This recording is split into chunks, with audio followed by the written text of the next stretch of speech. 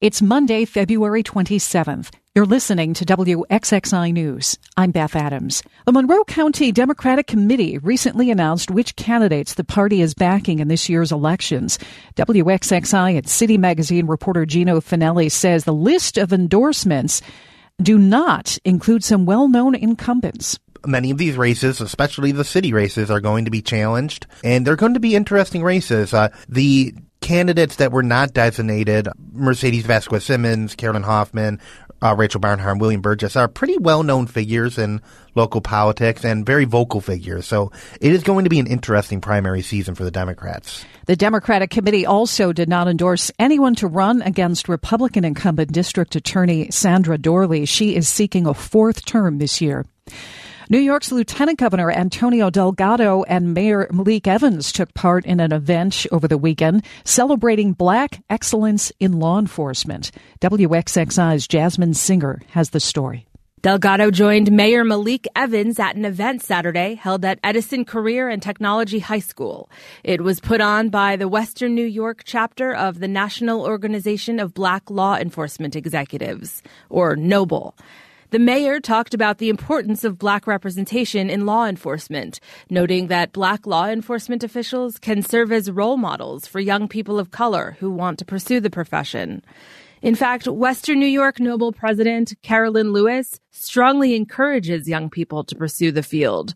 Her goal for Saturday's event was, appropriately, a noble one. People can see that it's okay to be a law enforcement officer, to be a part of the community, that we want our young people to join the forces at the organization, join the agencies, and come into the communities that they know and serve. Lieutenant Governor Delgado tied the celebration to Black History Month, stating that Black excellence has never wavered. Going back to slavery, to the 3/5 compromise, the Black codes, Jim Crow, redlining, mass incarceration, through it all, Black excellence has sustained itself. NOBLE hopes to make the celebration of Black excellence in law enforcement an annual event. Jasmine Singer, WXXI News. A study by Adelphi University on Long Island examines the emotional and psychological effects of the COVID-19 pandemic. The latest data set collected information on participants' responses to the pandemic and other events of 2020, including the presidential election and the Black Lives Matter movement. Professor Damian Stanley says emotions played a big part in how people view these. We found that experienced emotion changed the shape and the substance of these memories. So negative emotion in particular enhanced recall, while more chronic markers like depression and PTSD predicted more blunted recall. Stanley hopes the findings can serve as a valuable resource for those looking to study the mental toll the events of 2020 had on Americans.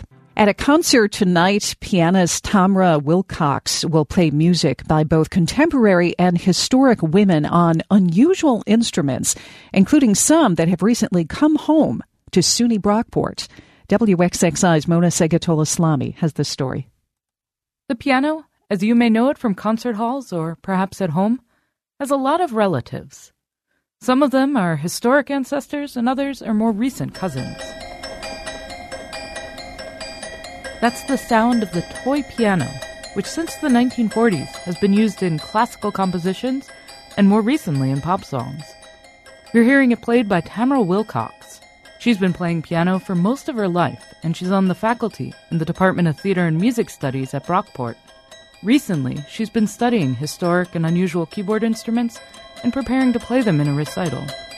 My curiosity was piqued when I got an email announcement for a toy piano composition competition. It was a 100-note composition, and so I thought, oh, well, why not? And so I got a toy piano from Facebook Marketplace, and there are some really exciting pieces written for them, actually. You know, that they can't be perfectly in tune, so it's kind of more of a percussive feel, but very fun.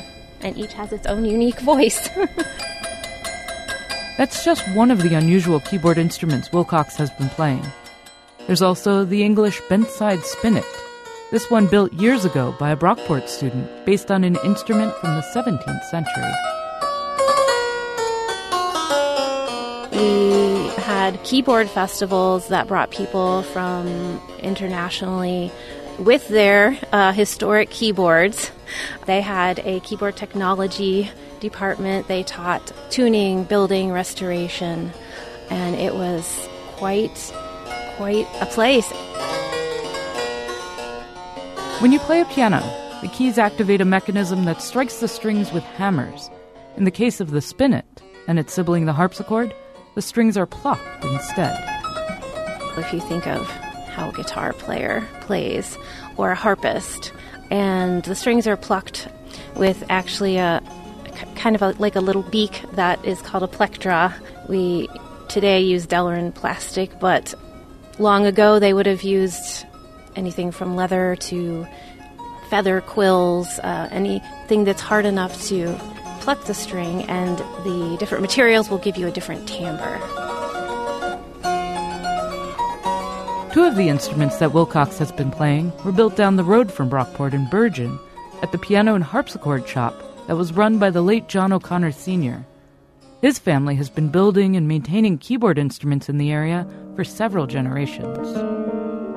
What we're hearing now is music by French Romantic composer Alain de Montegeroux. Wilcox is playing it on one of O'Connor's neoclassical forte pianos, donated to the school by Brockport Professor Emeritus Ian Henderson. Some people may also not realize that, the forte piano is what Beethoven and Mozart played on, and Chopin, and it does feel different. It's a little more mellow. The other thing is that they're very, very temperamental and very sensitive to humidity and temperature. So we have had to create a humidity-controlled room for them. And so having them on the stage here, it's, a little risky. It's been worth taking that bit of risk to share the experience of these instruments with new listeners. Tamara Wilcox is having them speak with the voices of women who have written music for them through the centuries to the present day. For WXXI News, I'm Mona Segatola-Slami. You can find more local news on our website, WXXInews.org.